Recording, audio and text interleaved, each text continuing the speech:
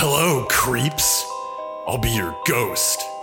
I mean host. As we delve the crypts of spooky movies and even spookier theory. Welcome to Horror Vanguard.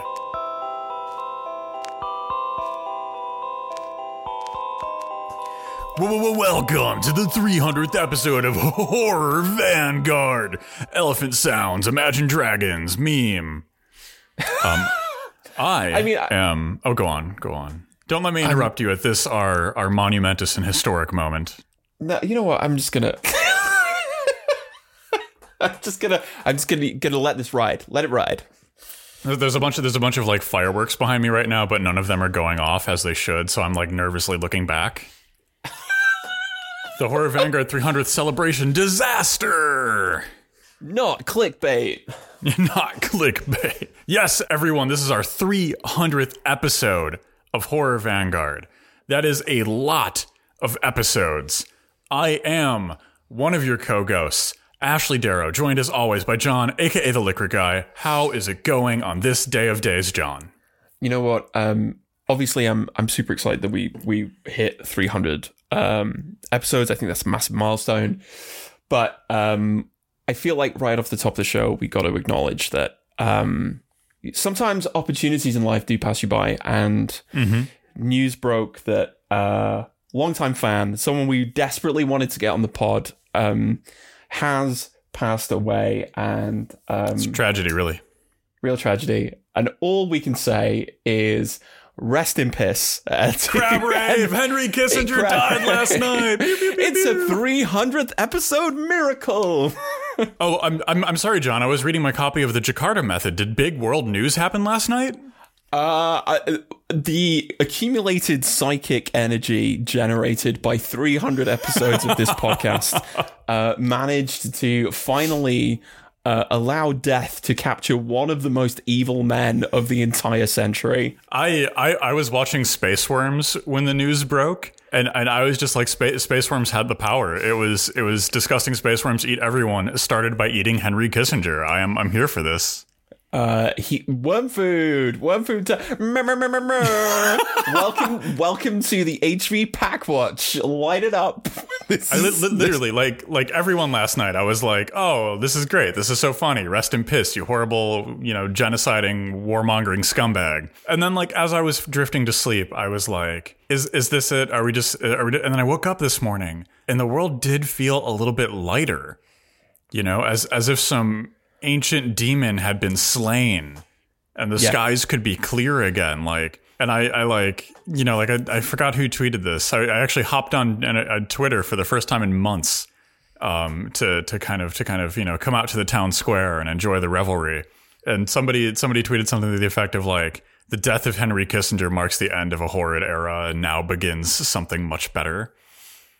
And I'm like, I can get behind that. I can get behind the death of Henry Kissinger being a major world turning point for the better.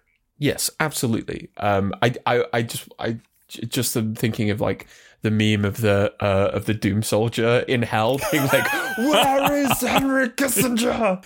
Like I always think of that Anthony Bourdain quote about Henry Kissinger, and like how even in I think like 2001, Bourdain was like, I regret a lot of things I've said over my career, but not this. And it was his fucking quote about like his feelings towards Mr. Kissinger after Anthony Bourdain visited Cambodia.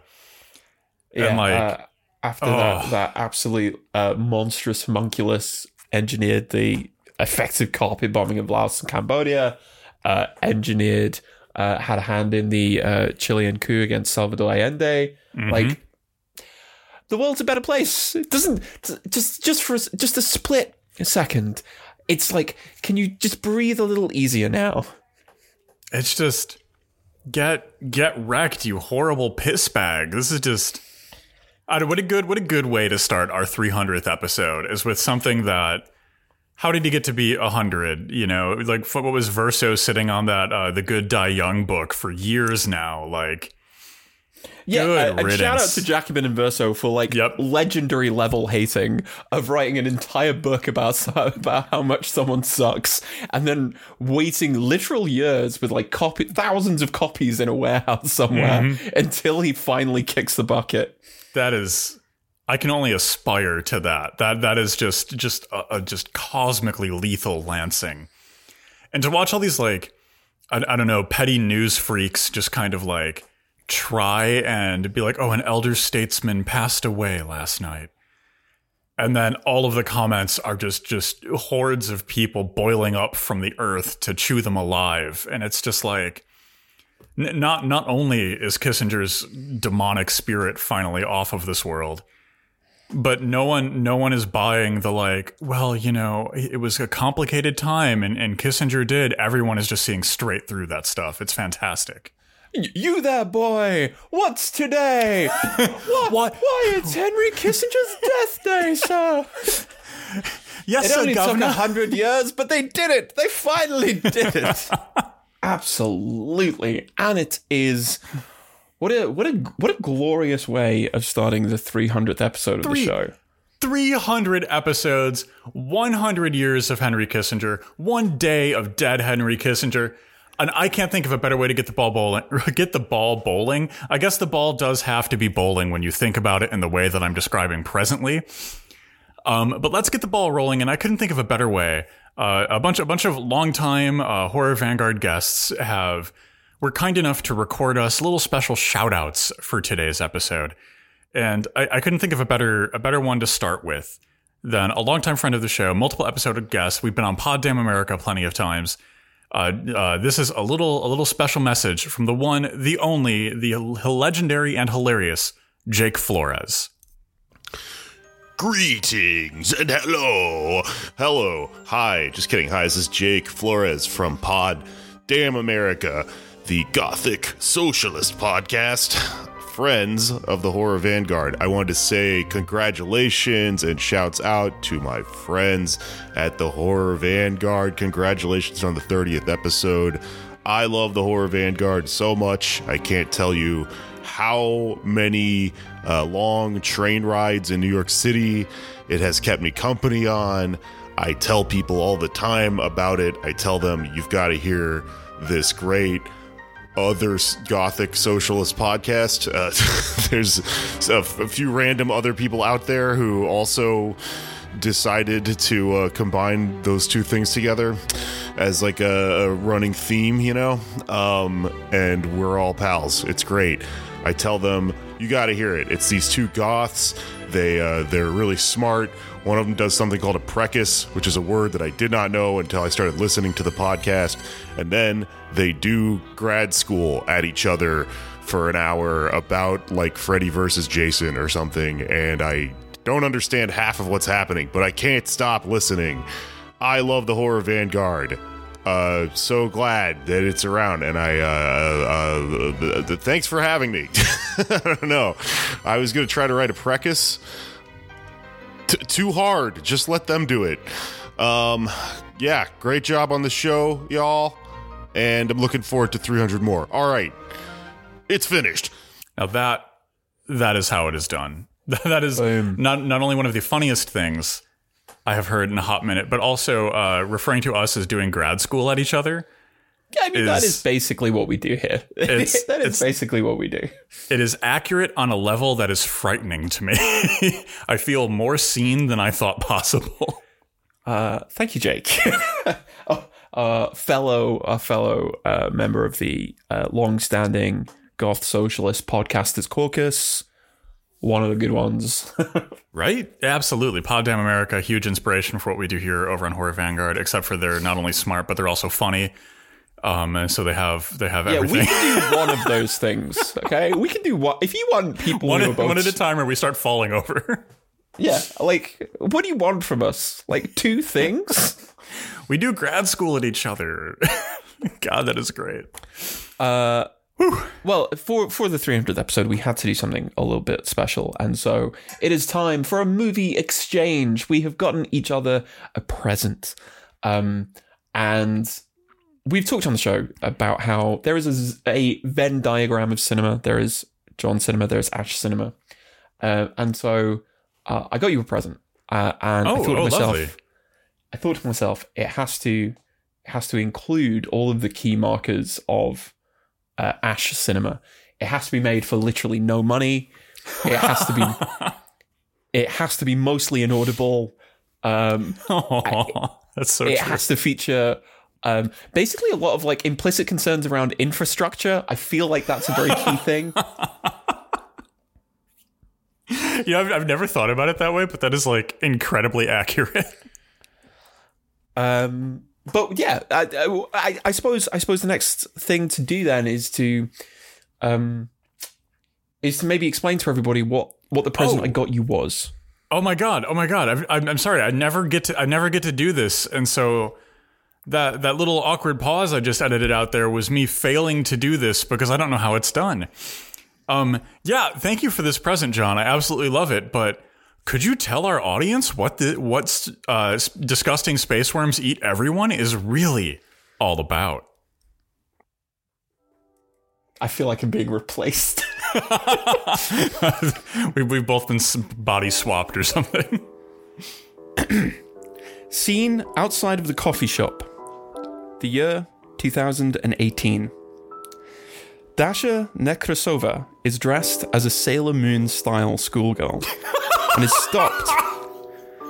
stopped by a street reporter for Alex Jones's conspiracy website InfoWars, and she's interviewed about her support for Bernie Sanders.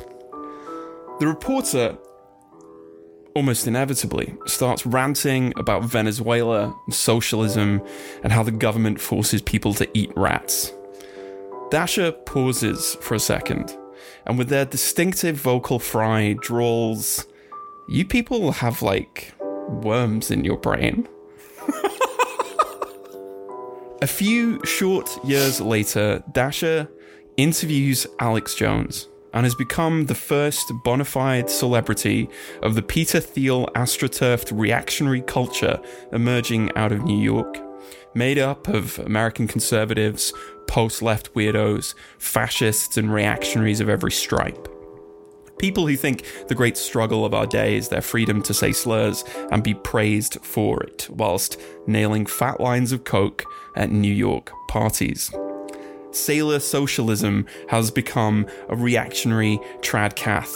One can only assume that the worms were contagious.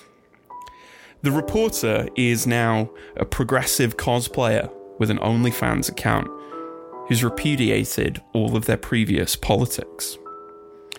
Alison Rumfitt's new novel, Brainworms, literalizes our social media-induced ironic eye-rolling brainwormed take. They've got advanced brainworms. They'll get into your head too, you know. That's what they want. We're mulching our way through discourse, through history, worms within worms, as modernity itself decomposes into layers. It comes from the outside, apparently, but maybe it's always been with us. The worms. Sit still for a second and see if you can't spot them floating there in the viscous, transparent liquid of your eyes. We are the worms fed the endless streams of postmodern flotsam and jetsam, feasting on the accumulated detritus of modernity. Cut a line, join in, allow yourself to be consumed as the geologic layers of history pour into your skin and mouth. Perhaps if we sift through it all, we may find something here that allows us to flourish anew in our decayed state. Join us as we discuss Disgusting Space Worms Eat Everything.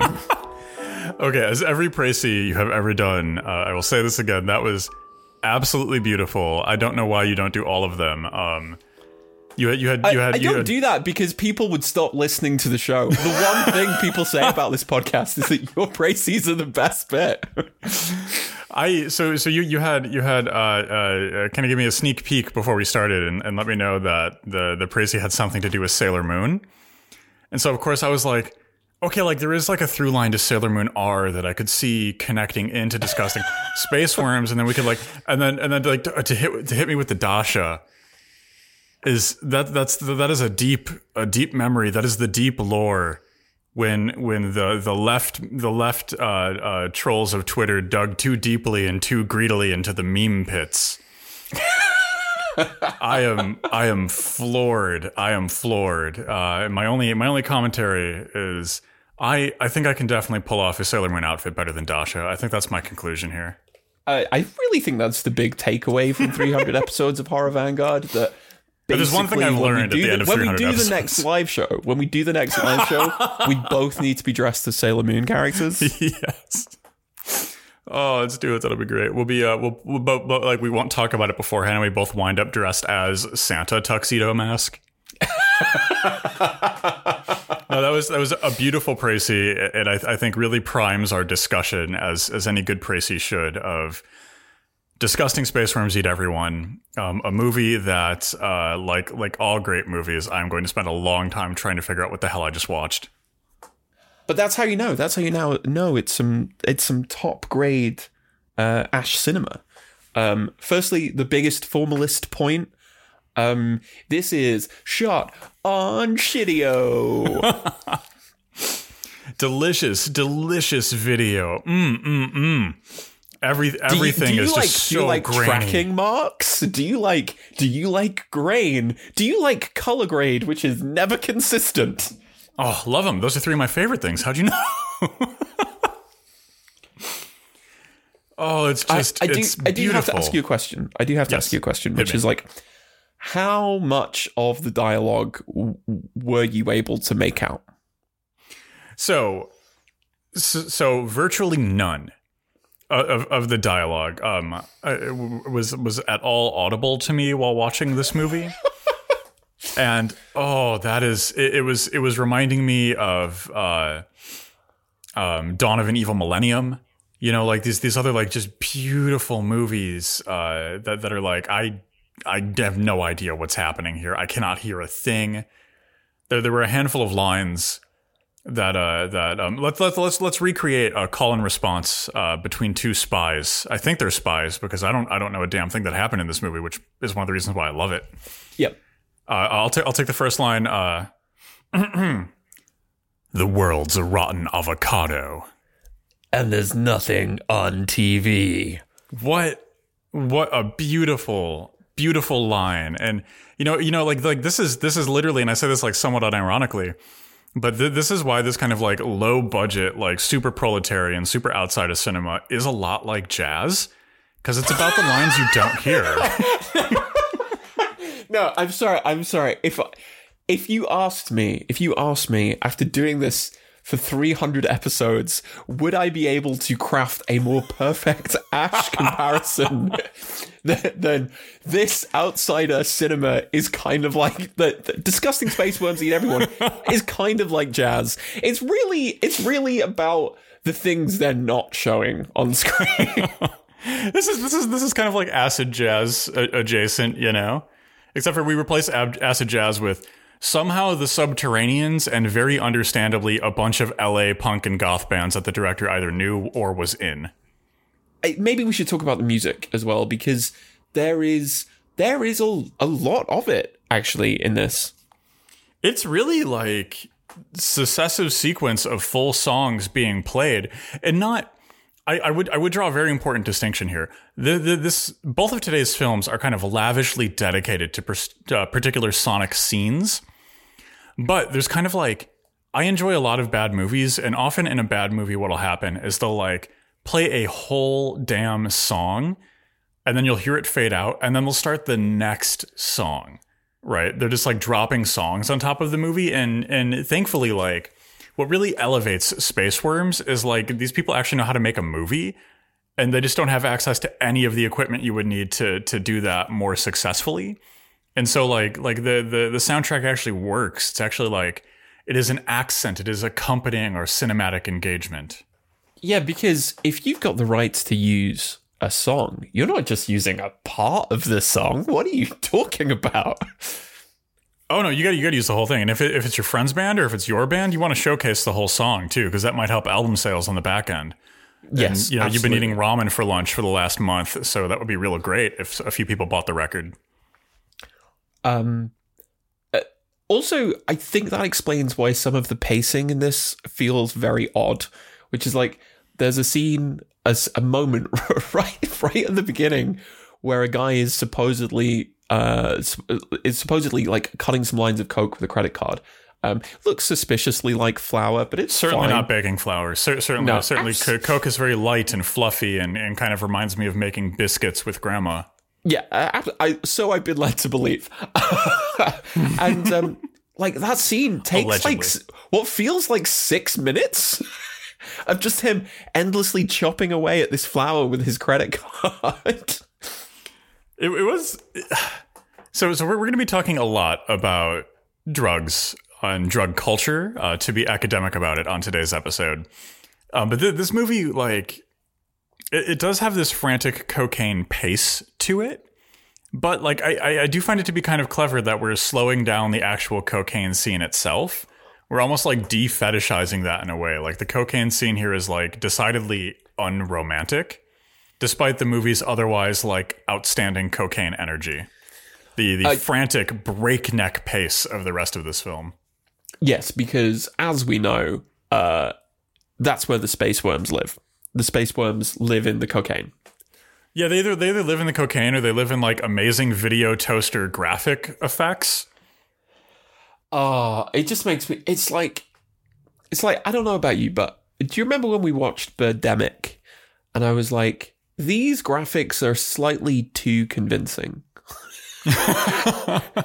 And so this is I think actually a really good point, right? Because one of the things that's kind of like, so I was actually thinking about Sharknado while watching this, right? Because the graphics in Sharknado were bad, right? Like, but they're bad in a way that's also attempting to be readable and kind of passable. But like the graphics are bad in Space Worms, like they're like it's from a Pollock painting. You know, like this is the kind of arresting negativity that's forcing me to like interrogate my own eyes while I'm watching a movie. This is like noise as cinema.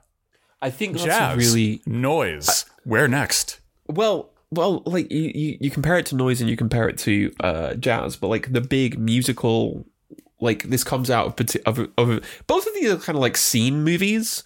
And like the scene this comes out of is like late 80s LA punk. Yeah. It's very, very synth, rock. very goth, very punk.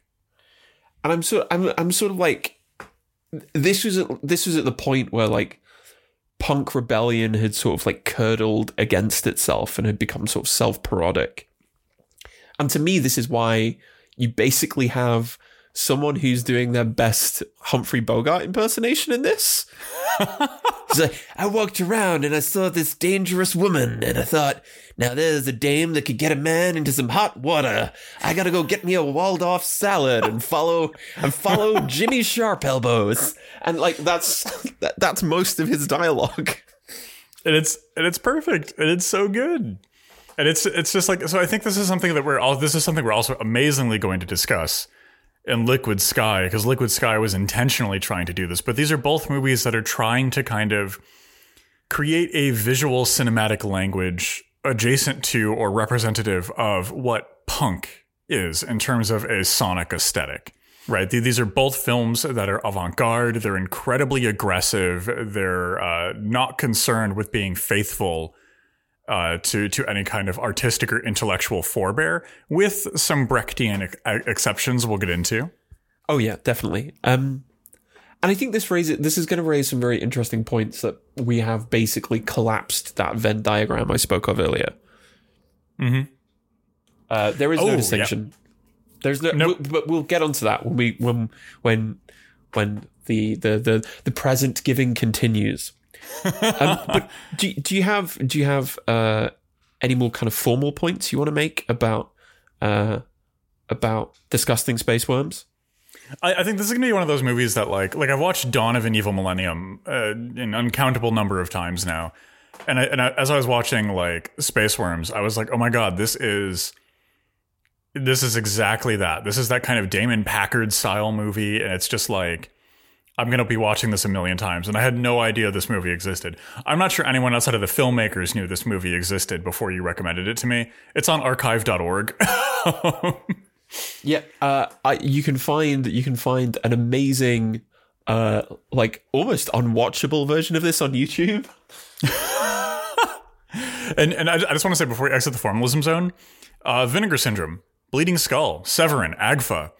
If any of you find like the SVHS copy of this and decide to do like a 2K restoration, and Horror Vanguard doesn't have a commentary track or some part of the release, I am gonna be sad, and that's the length of my threat. You'll know that you'll have made a total stranger kind of sad. We will write the introductory essay for the transfer. It's totally fine. Oh my god, I wonder if like the SVHS or something for this exists, or like an original tape. But speaking of memories, Horror Vanguard, here we've made a lot of memories over the last 300 episodes. And one of the most enduring memories, now close personal friend of your ghosts, is Jay from Library Punk. And Jay has a little something to say. Good evening, my spookiest of comrades. This is Jay from Library Punk and Tender Subject. It was around, I think 2 years ago, around this time actually, that we first met. You asked to come on Library Punk, and then you had me on HV shortly after. And the rest is history. There's a lot I want to say, and there's a lot in how I wanted to say this. I wanted to be poetic, right? I wanted to be profound, speak some deep, enlightened truth. But the words didn't come to me that way.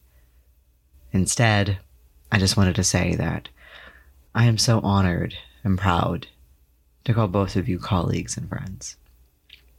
Each episode is better than the last, and I know I've listened to all of them. Each episode amazes me, educates me, inspires me, challenges me. Other verbs insert here. I could go on and on and on and on and on. So instead, I'll just say, congratulations on episode 300. Here's to 300 more, and 300 after that, and 300 after that, and 300 again, until you truly become the revolutionary vanguard of a Gothic Marxist class consciousness with all of us. That was another fantastic shout out for our show. And that's a reoccurring theme in these, I think, where people who were like, oh, I was going to write a précis, but that was too hard. And I'm like, it's really not. I mean, but I appreciate everyone being sweet and having such wonderful things to say. Thank you, Jay. Yeah, thank you so much. I'm in no way self-deprecating. That was just another beautiful shout out. Yeah, thank you so much to our dear friends and comrades in the struggle at Library Punk. Which, no doubt, you will hear us back on and hear them back on our show. I know Pablo Larraín has a Maria Callas movie coming out soon, and that is very much Jay's thing, and now very much one of our things. So who knows what happens in our future? Before we go into talking about some of the discourse of disgusting space worms, is to take a second. I think it's worth saying that for 300 episodes we have made this podcast. It has been supported by people through horrorvanguard.com, through our Patreon page. But for 6 years now, we have put out more than an episode a week, every week, which is just wild. And we never would have been able to do that without the support of people on Patreon. But it still involves huge amounts of free work. It takes a lot of time. It takes a lot of effort. And Horror Vanguard has managed to grow and keep finding a listenership. So if you do like the show, if you've listened to 1 or 100 or all 300 episodes. It doesn't matter, but we are incredibly grateful. But we do need your help. That kind of pace without greater support is probably not sustainable for too much longer. Simply because, that's the way that life works. So if you would like the show to keep going and keep going at the breakneck pace that it's always gone, and if you'd like to get a whole bunch of bonus episodes and early access to everything that we do, please do check out the HV Patreon, where you can support us for just $3 to $5. That would mean the world for this our 300th episode to get more subscribers over on the Patreon, more support for our show. It would just be fantastic. It means the world, to come to recognize so many people that have been supporting the show since roundabout day one, and even newer voices who have rose to familiarity over on the Discord and on Patreon. It's just been so gratifying, including something that keeps happening to us, where people cite Horror Vanguard in their PhD dissertations. Which Wait, that happened again? That happened again. So a special Horror Vanguard salute to you absolute academic maniacs who are fighting the good fight in the hallowed halls of academia, and the people who use Horror Vanguard as teaching material, which is power move there. Well done. Yeah, that's what extremely cool academics and teachers do. Oh dear. See, this is a public humanities impact project. This is in no way how I talk about this on my CV. But let's get a little discursive with these space worms. Where would you like to begin? I think we should return to the discussion of drug culture as it relates to space worms, because I think this winds up being dear listeners, you might have already watched both of these movies, as we often recommend to watch the movie before the episode, but also maybe don't do that. Maybe just watch our episodes a bunch of times. They're pretty much like watching the movie. Listen to our episodes rather, or watch our episodes, that could be a fun experience. Yeah, podcasting, the most visual of media. But no, there are so many similarities to both of these movies, and that was totally unintentional. Absolute accident for these surprise picks here. And I think exploring angles of drug culture is really important, right? There are some things like that we'll say for the Liquid Sky session, especially. But in this film, what I find to be interesting here is that we have kind of a collision of kind of drug culture aesthetics and drug culture affective moods, because this film is very affectively cocaine, right? Yes. It's frantic. It is literally introduced with your classic 80s power cocaine user doing a bunch of cocaine.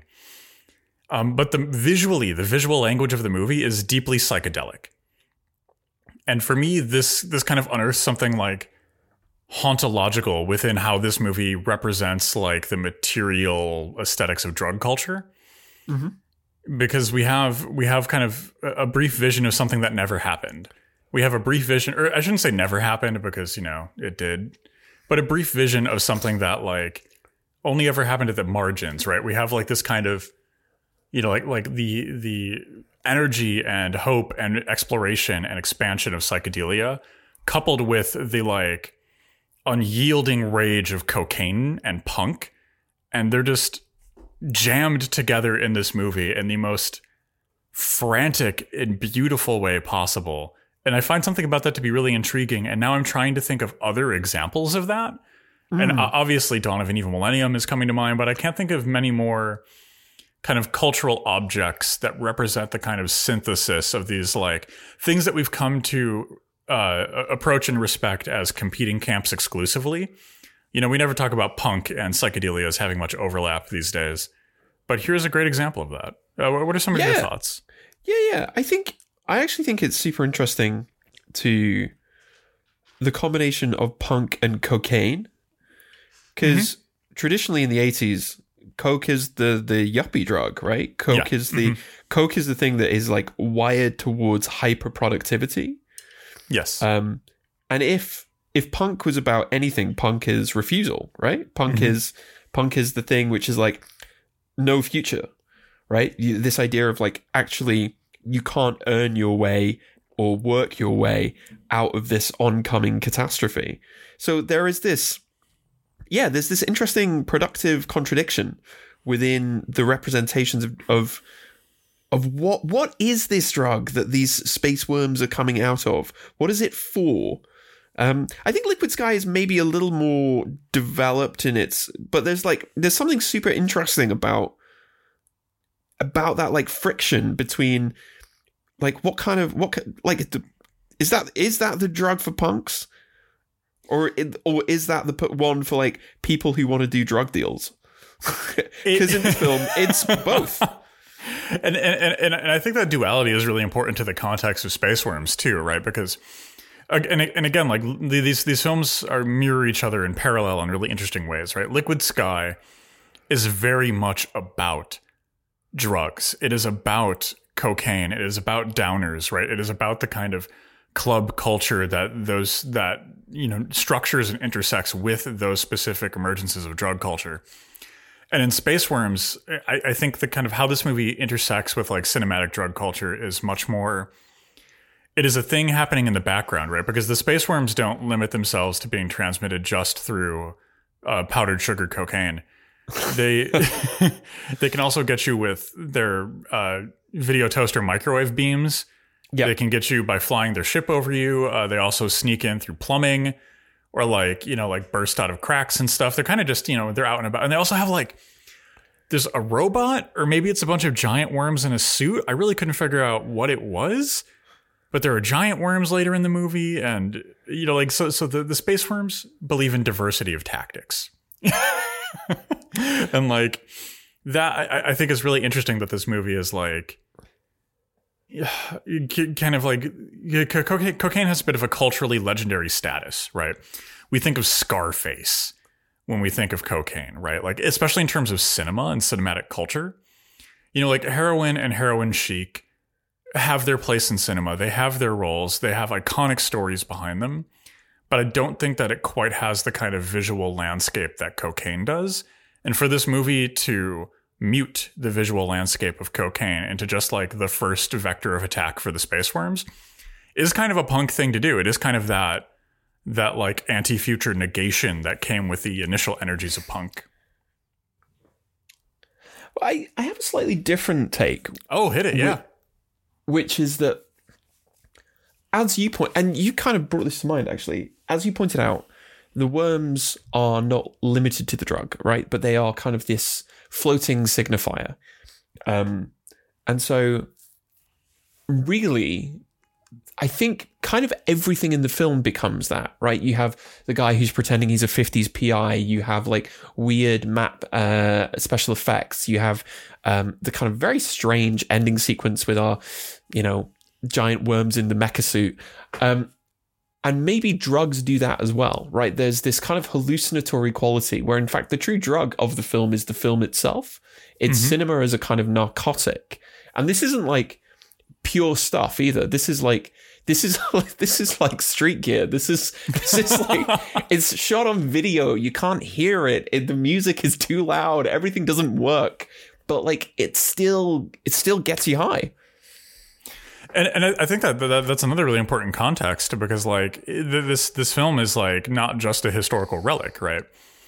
Because one of like the proletarian conditions of drug culture is it is kind of difficult to score pure drugs, especially here in the United States right now. Like even cocaine it's almost always cut with fentanyl now, depending on what market you're in.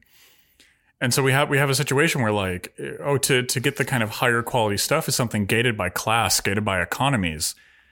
And here in this film, like you're absolutely right. The drug that is this film, the drug culture that is being synthesized by this movie, is being synthesized on like a video handycam.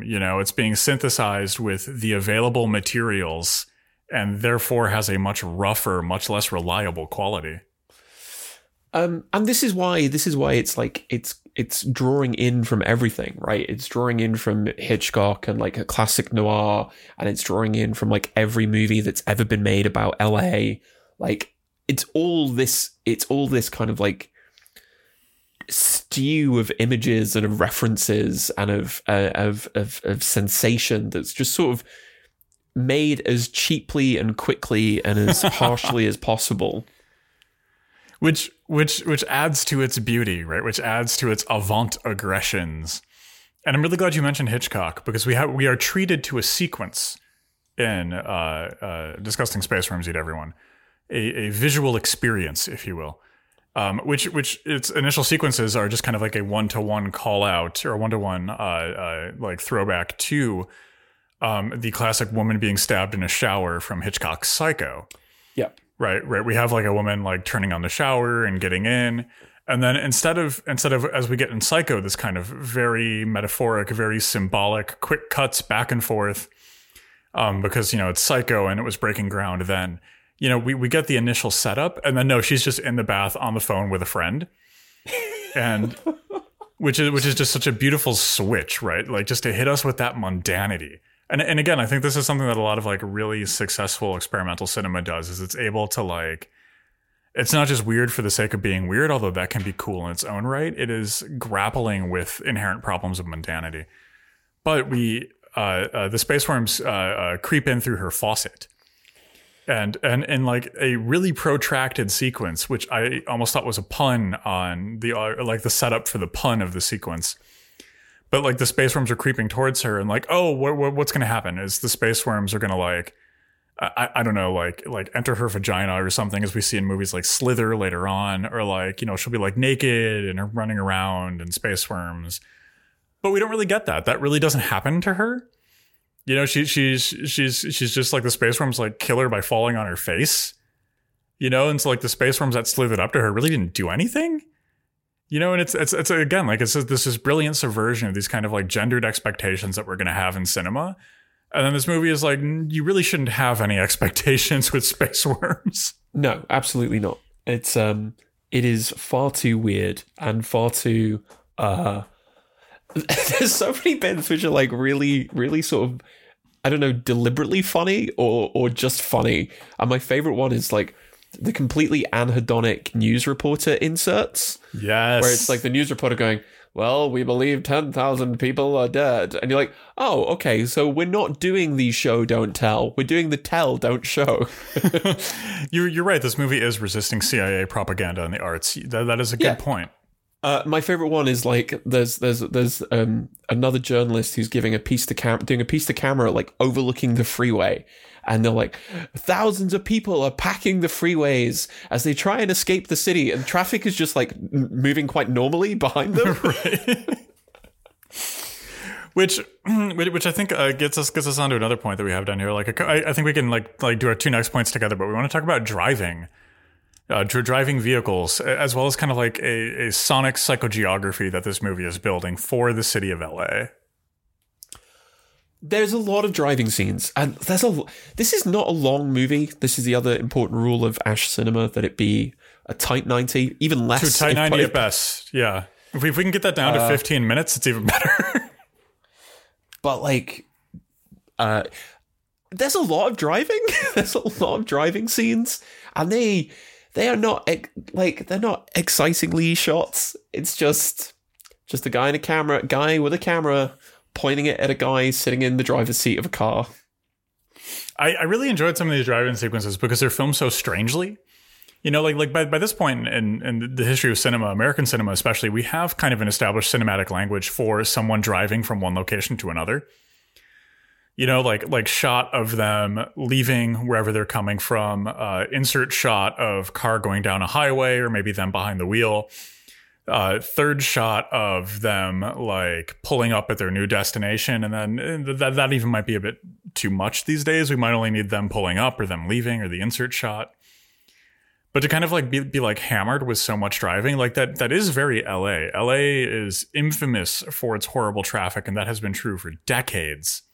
It is a feature of the city that like, I've got friends who live in LA, and the kind of trips that they take across the city take like an hour, and the trips that would take me 10 minutes here in another major American city.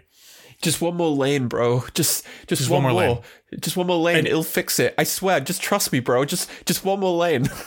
And again, I'm really glad you brought up that kind of like meme format, because this works with the kind of drug culture analysis of this film. Because like, you know, like the way we frame addiction and people who have addiction in cinema and in media is often, and this is very ableist and quite terrible, because they're people with an illness or people with a social problem, right? But no, they're depicted as being morally weak and morally corrupted by the wiles of cocaine or heroin or whatever their drug of choice happens to be. You know, if only they had a stronger character, then they would be able to do better and fight it. But then, like, you look at the society of LA, you look at its material and infrastructural, kind of construction here, and like it's just lane after lane after lane in these highways. It is this hedonic hoovering up of natural resources. Just, you know, like doing lanes of freeway as if they're cocaine, just to sate car investors and oil companies, and this absolute denial of any public infrastructure. Yeah, I mean, absolutely. It's the analogies are really clear. It's super clear. And it's like, where are you driving to? You're driving to follow someone for a job, or you're driving someone to do like a drug deal in a car. Like the car and the cars, narcotics are, as a global industry, inevitably tied up with transportation. Yep. Right. Inevitably. So it's like on the personal level, right? On the logistical level, that usually gets like tied up in the language of smuggling, right? Ships, planes, any like freight. But like on the personal level, it's all about cars. Yep. Oh, absolutely. Absolutely. And like, make no mistake about this one too. Like there's absolutely like no impetus on the oil industry to correct or remediate their relationship to illicit substances, right? Like this is simply just another aspect in their ledger line that goes unacknowledged or written under primary sales. You know, like, oh, we sold a bunch of oil to this, you know, like gas station or this conglomerate. Let's never ask questions about what happens about it down the line. Yeah, absolutely. Are there anything else you want to make sure that we hit on? Yeah. There's a couple more points I think we could do about space worms. So this reminds me of your. So the thing I was thinking about while watching this was your take on Suburban Sasquatch, right? That was it Suburban Sasquatch? That this is what elevated horror actually looks like. Yes. Yeah. And I think your sentiment about Suburban Sasquatch, which deftly put, I think applies so strongly to this movie. Because like this is a movie, again, that's elevated beyond a lot of the concerns that beguile even the best contemporary horror cinema, right? This is a movie that is like lifted beyond studio meddling, that is like lifted beyond questions about like, oh, are we shooting on the most expensive gear? Will Netflix let us distribute this movie? You know, like what about investors? What about all this stuff? Like this movie is kind of like this is folk cinema, right? Like this is proletarian art. Yeah, I don't know if the director ever made another film. I couldn't find one. From what I can tell, I think the answer is no. So there's something like charming about the just straightforwardness of the desire in here. Mm-hmm. Oh, totally, right. It's almost again, it's this elevated desire, right? The libidinal economy of this movie is this movie. We say this all the time, which is like, if you want to make a movie, right, you can just do it. Like, these people didn't wait until they had like the best camera of the 1980s or the colossal budget. Mm-hmm. It was like, do you really want to do it? And there's something so sort of like almost democratic about that. Right? No, I totally agree with that. So another thing I wanted to talk about is so both of the movies today wind up being alien movies. They wind up being UFO invasion films.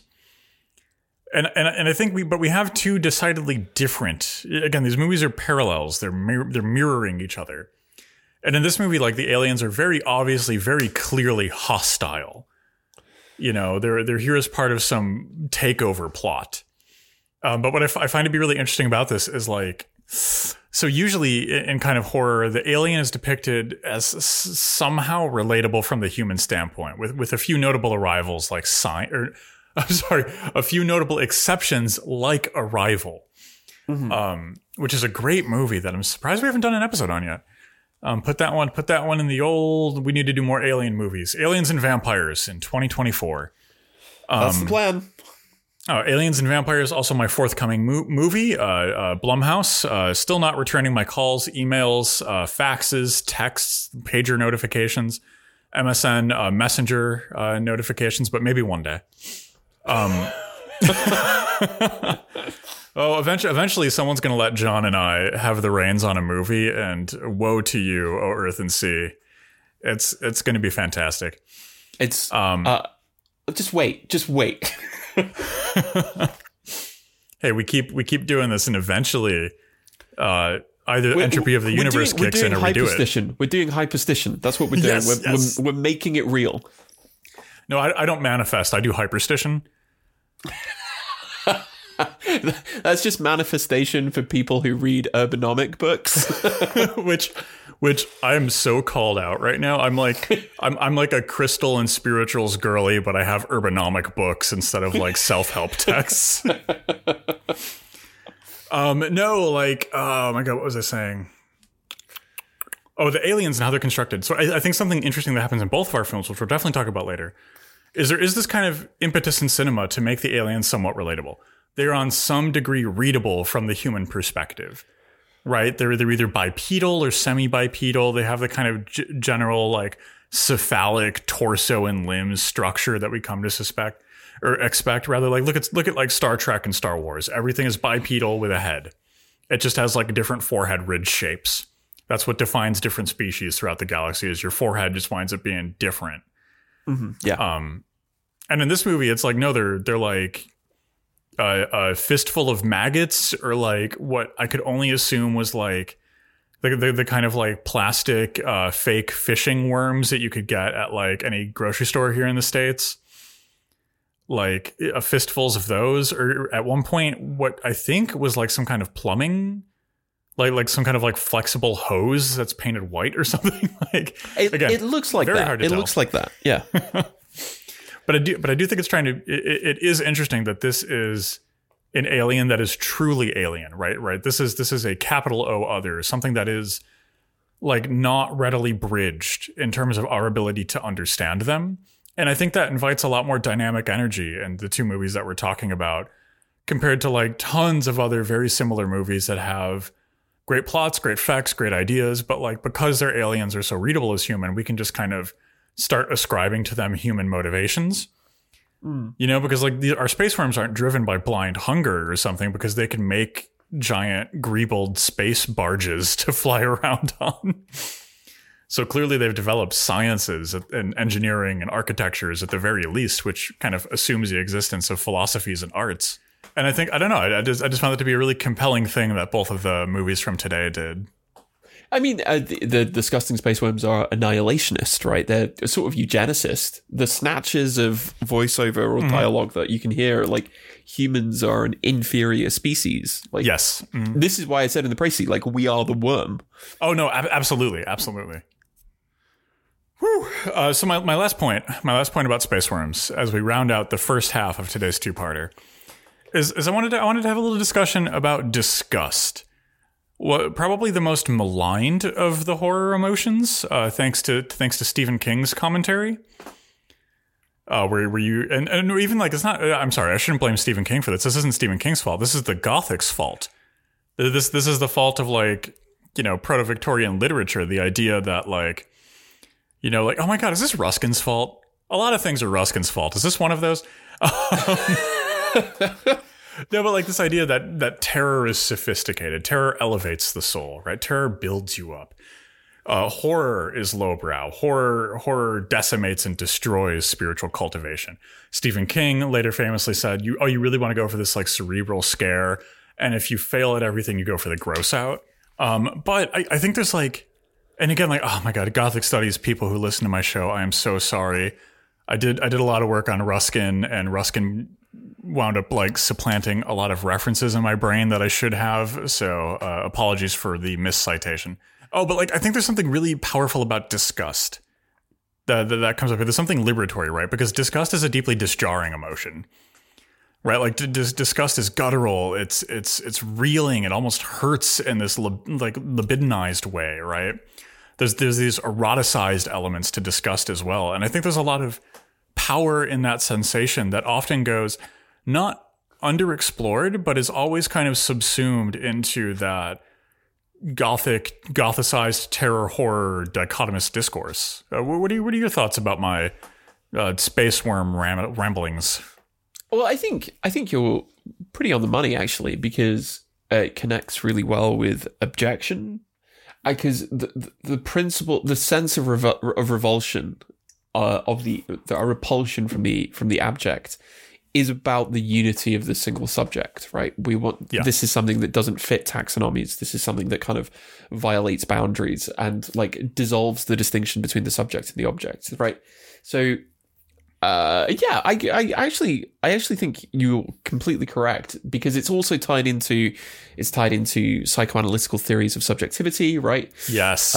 Things like amniotic fluid, breast milk, all of the kind of fluids of life are things that are supposedly revolting, something that we are pushed back from. But in fact, it's a reminder of our essential kind of constructedness and insecurity of this monadic, post-Cartesian, fixed, unitary subject. Beneath the skin, we're all kind of mulch, right? We're all the worm-covered corpse in the backseat of the car vomiting the green ooze. Oh my God, nailed it. Yeah, and I think your reference to amniotic fluid I think is also really important too, because disgust very rarely just is.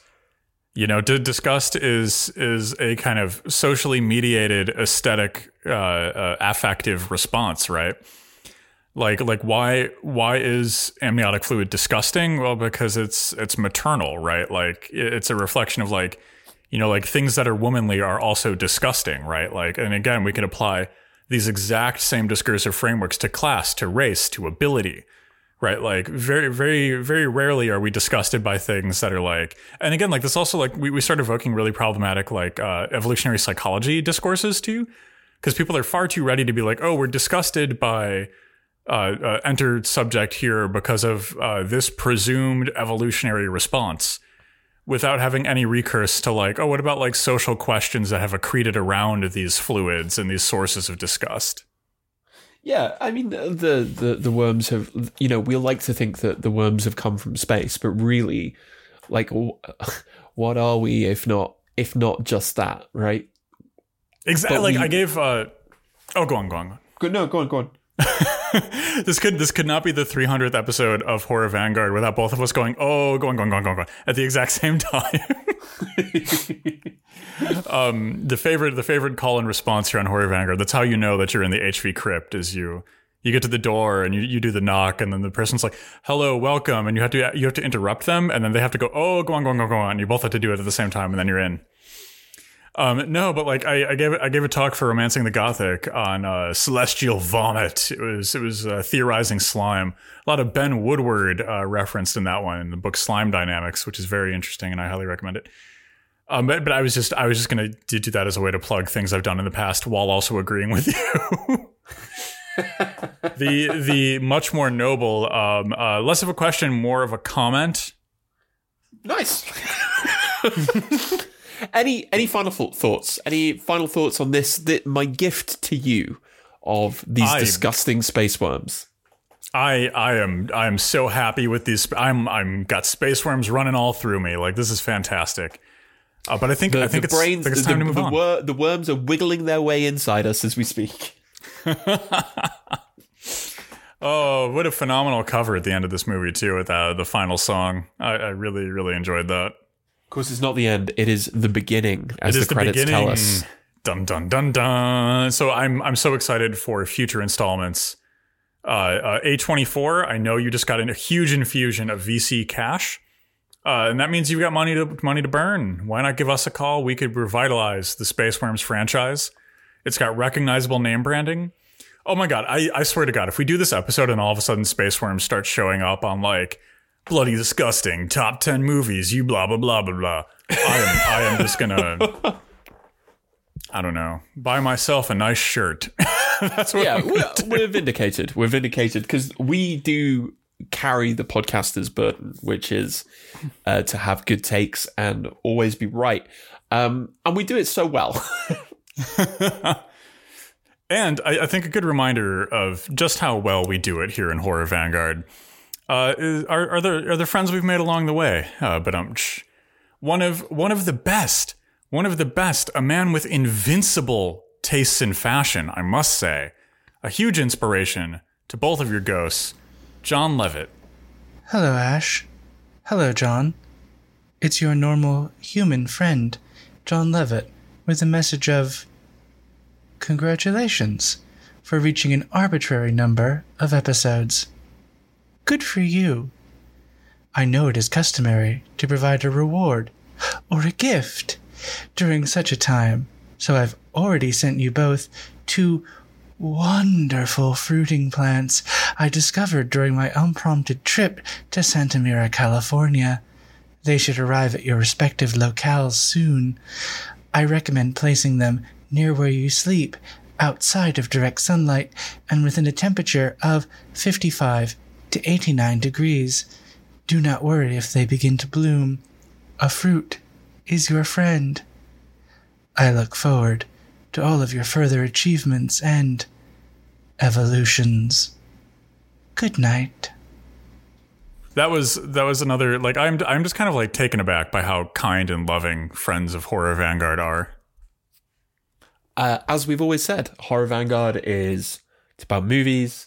It's about communism. It's about friendship, and it's about movies. Sometimes about movies. Sometimes, every so often. Yeah, and like I just like brilliant, and like all of our episodes with Mr. Leave It Alone on Twitter and other internet platforms now. Like, they've been just phenomenal discussions. Phenomenal. I highly encourage everyone to go and check out our episode on High Rise, Little Shop of Horrors. Like, they've all been fantastic. But... well, I think... go on. Now it is time. Because today is a double feature episode for our 300th episode. John got me Disgusting Space Worms Eat Everyone. I got John Liquid Sky. Well, can I ask... What are your criteria here? What I explained my thinking of like what makes something Ash cinema. Okay, so this is I thought long and hard about like this was John found Attack of Killer Space Worms very quickly because I it's a lot easier to find an Ash movie. You just have to go to like IMDb, sort by ratings, and then go to 0 and then like filter by bad and like. So I was like, okay, what makes a John movie a John movie? And so first and foremost, my first criteria is if Ash movies are kind of defined by their kind of disrespectability in terms of like general critical appraisal.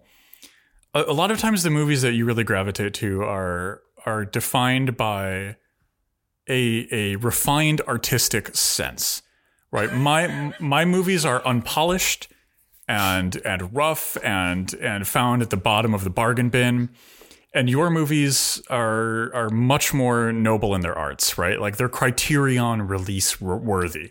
Liquid Sky, if it doesn't have one already, honestly deserve. And I'm not saying this in the way that I would say Space Worms deserves a Criterion release, but like Liquid Sky legitimately should have a Criterion release. If it doesn't already, I'd be so shocked if it doesn't already.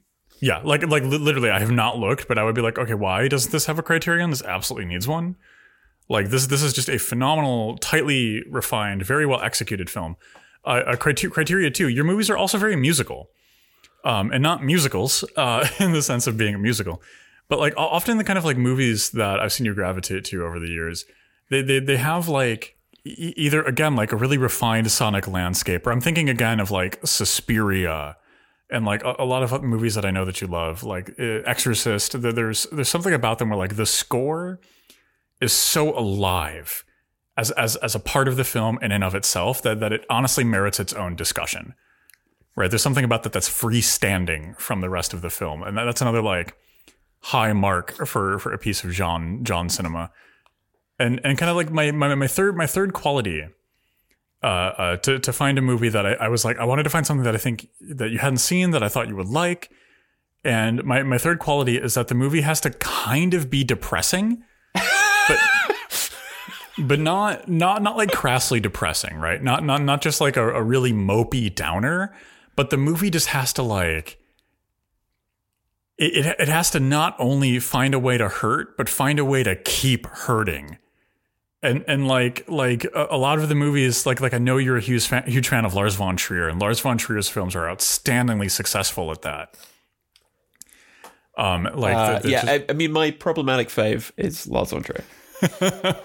Truly the Slavoj Žižek of cinema when you think about it. I mean, you're not wrong. I really appreciate all of that, and it's like, yeah. If Ash is the proletarian of taste of the show, I am the pretentious loser, and I think that's what makes this show work. I was going to think about this more as like imagine both of us attending an academic conference and you show up like well mannered, well presented, and I'm like. I like fall out of a vent halfway through my own lecture, and then I'm like, where am I? What's going on? Instead of a lecture today, I'm just going to throw gummy worms at the audience until you understand. But before I ask you to explain what Liquid Sky from 1982 is all about, and I have to say, for the record, you chose perfectly because I really do love this movie. I'm so glad. I was really nervous, to be honest. It's time for another message from our very dear friends and comrades at Left Page. Do you not know the difference between Lynch and Cronenberg? Are you studying for your libidino economy exam? Do you need guidance to travel the psychogeographical? Are you often lost navigating the dreaded discourse? Can you no longer find any meaning amidst the liberal media perpetual onslaught? If any or all of these have happened to you, then come on down to the Horror Vanguard Crypt. Where else can you listen to two adult men lose their marbles over a Z-horror movie made by a German 16-year-old? Or even hear about a person following cryptic clues around Oklahoma to find some cassette? Then the Horror Vanguard Crypt is the place to go, where there's a tomb just for you. Left Page and Here Be Media are not responsible for following gargoyles, discourse madness, malort drinking, psychic damage, or horror doing things to your body. That was incredible. Like amazing. Like the good folks over at Left Page and Here Be Media like devastate us. that was a beautiful statement that also reminded me a lot of Jake's, and that like God bodied accurate. Like, yep, it's fine. Just owned publicly. It's fine. Like, oh my God, Frank especially, like you've been with Horror Vanguard since the beginning. Like how long have we known Frank now? Like, and like, I'm always just blown away by not only like, you know, how good of a friend Frank's been, but also just how like the blazing intellect that they have is like, if you don't listen to Left Page and Here Be Media, I highly recommend it. There's so much to learn in their shows. You are missing out. Yeah, really. If you enjoy us, if you enjoy Labor Kyle, like you really, really, really need to catch up with Frank's shows. Could not agree more. Maybe Frank will be back in Horror Vanguard next month. Who knows? Before too long.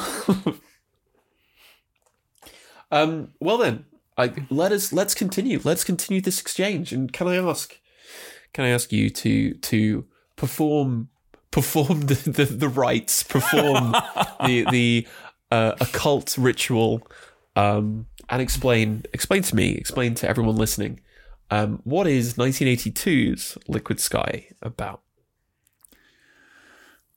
This précis is entitled Anatomy of the John Movie. Ultimately, I ask myself, was Liquid Sky a John movie? At the end of the day, I'm not sure. And I'm also not entirely sure this distinction means something more than a sign of friendship between John and myself. Over the years on this show, the line between our tastes has blurred, shifted, and become more of an informal shorthand than an actual demarcation of a psychogeographic bound.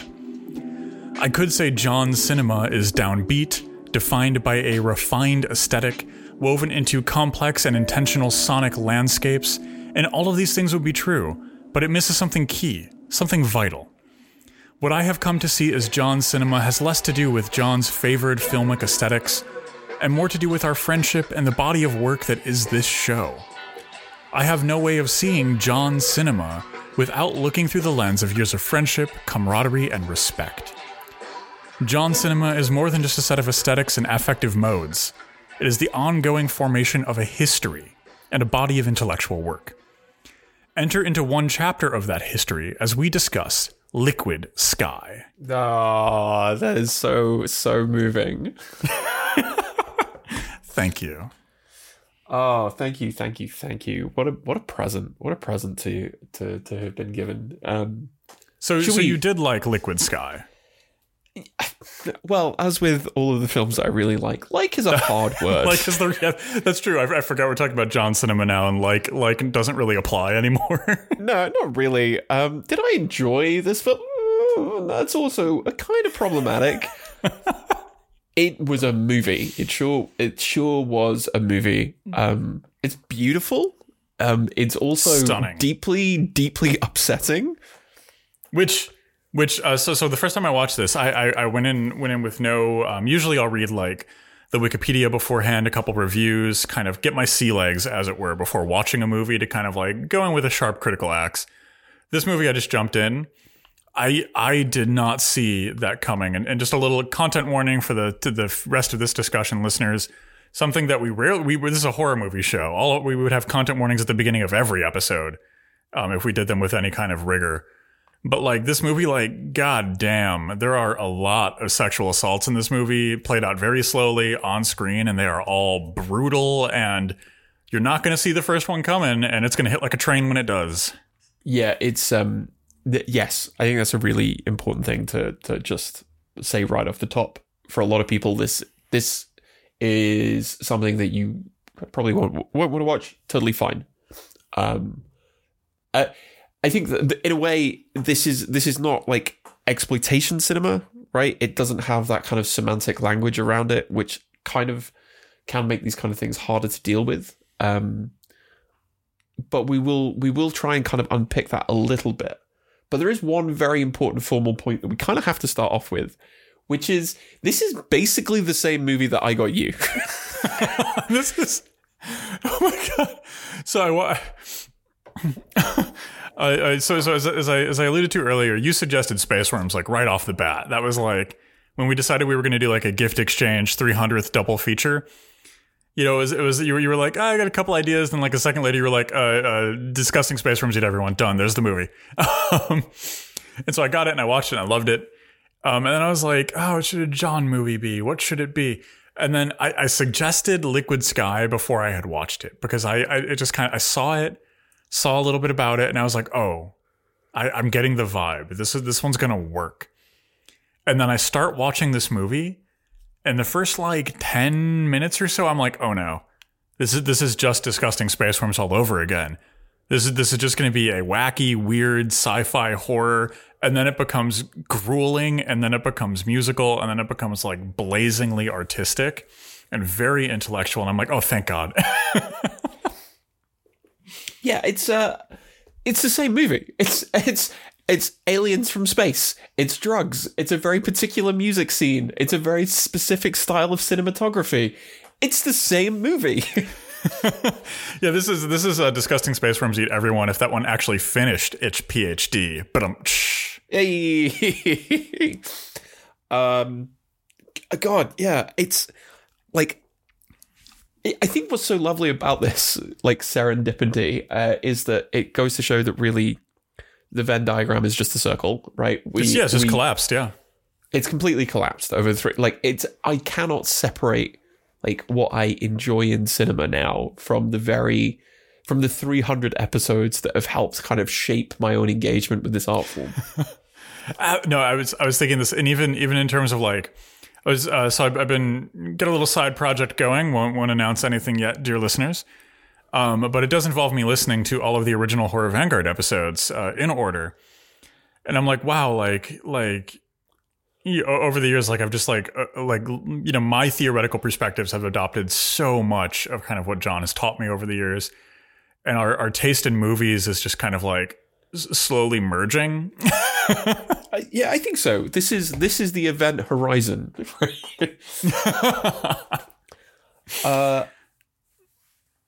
Where should we begin? Where would you like to start? Okay, so like my secret fourth criteria for a good John movie is, so I don't know why, but the movies you have the strongest emotional reaction to have a very outspoken piss related scene. and I'm like Hubie Halloween was devastating for you on a certain level. Like, this keeps coming up. Exorcist, iconic, of course. Yeah. And then in this movie, one of the moments while I was watching this one, I was just like, I picked the winner. Yeah, we have our protagonist and their girlfriend are like getting brunch, and the girlfriend gets up on the table and starts recalling the story of when their mom was in like an asylum and like pissed off of the balcony onto a bunch of passersby on the street below. And that's how you're like, you could kind of sense me being like, oh God, it happened again. And I will make no analysis of this. But I mean, I still, if you look at this chart, think back to our Hubie Halloween episode as being one which was, I feel like I'm a different. There's a pre and post like break in who I am because of Hubie Halloween. Oh, I think that'll be the only Adam Sandler movie we ever do, and boy, was it a movie we did do an episode on. That was my official review of Hubie Halloween. Yes, that is there. There's also there's a surprising amount of David Bowie in this. There is at first I was just like, oh, okay, like this movie is just like heavily inspired by David Bowie's aesthetic for a particular part of his career. But then no, they start name dropping Bowie at the end. Like the movie is kind of a commentary on Bowie. Yeah, I particularly Bowie in the high androgynous phase, because also this has got Anne Carlisle just looking incredible. Yes. Oh yeah, absolutely. If you will allow me to be briefly horny on main. It is allowed. Tip the hat. Yeah, it's Anne Carlisle is great as both Margaret and Jimmy, in full like new wave 80s androgyne mode, and it's incredible. It does some really interesting structural things.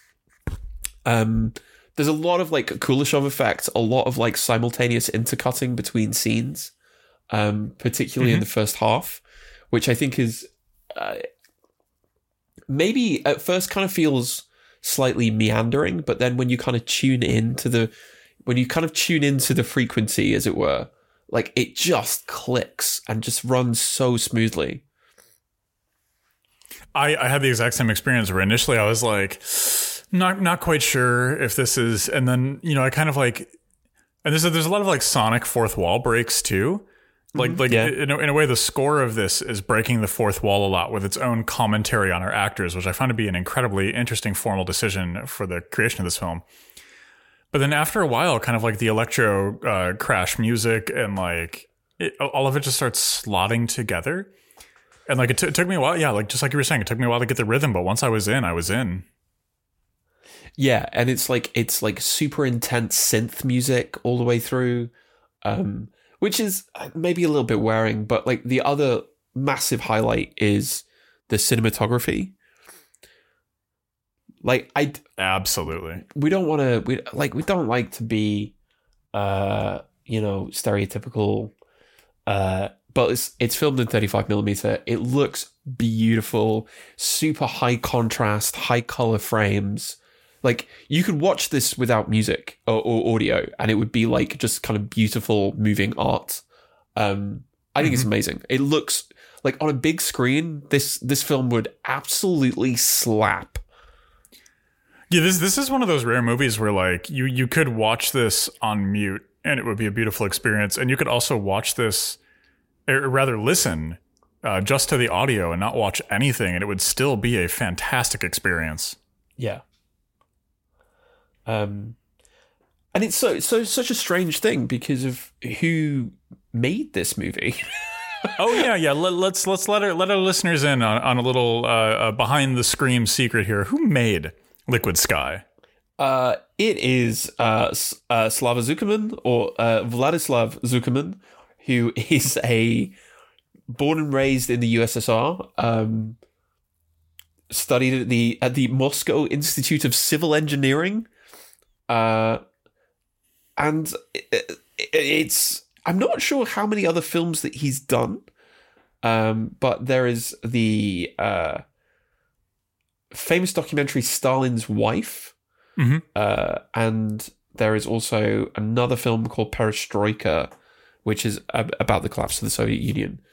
But like, it's so strange to have like someone who was born and raised in the USSR making this weird art movie about drugs and synth music and the new wave in the New York club scene. And I think a lot of the credit has to go to Anne Carlisle, who is not only a star in a dual role, but is also the writer, wrote the novelization, was very involved in developing the film, and has also been like a fixture of fine art in America for like the last 35 years.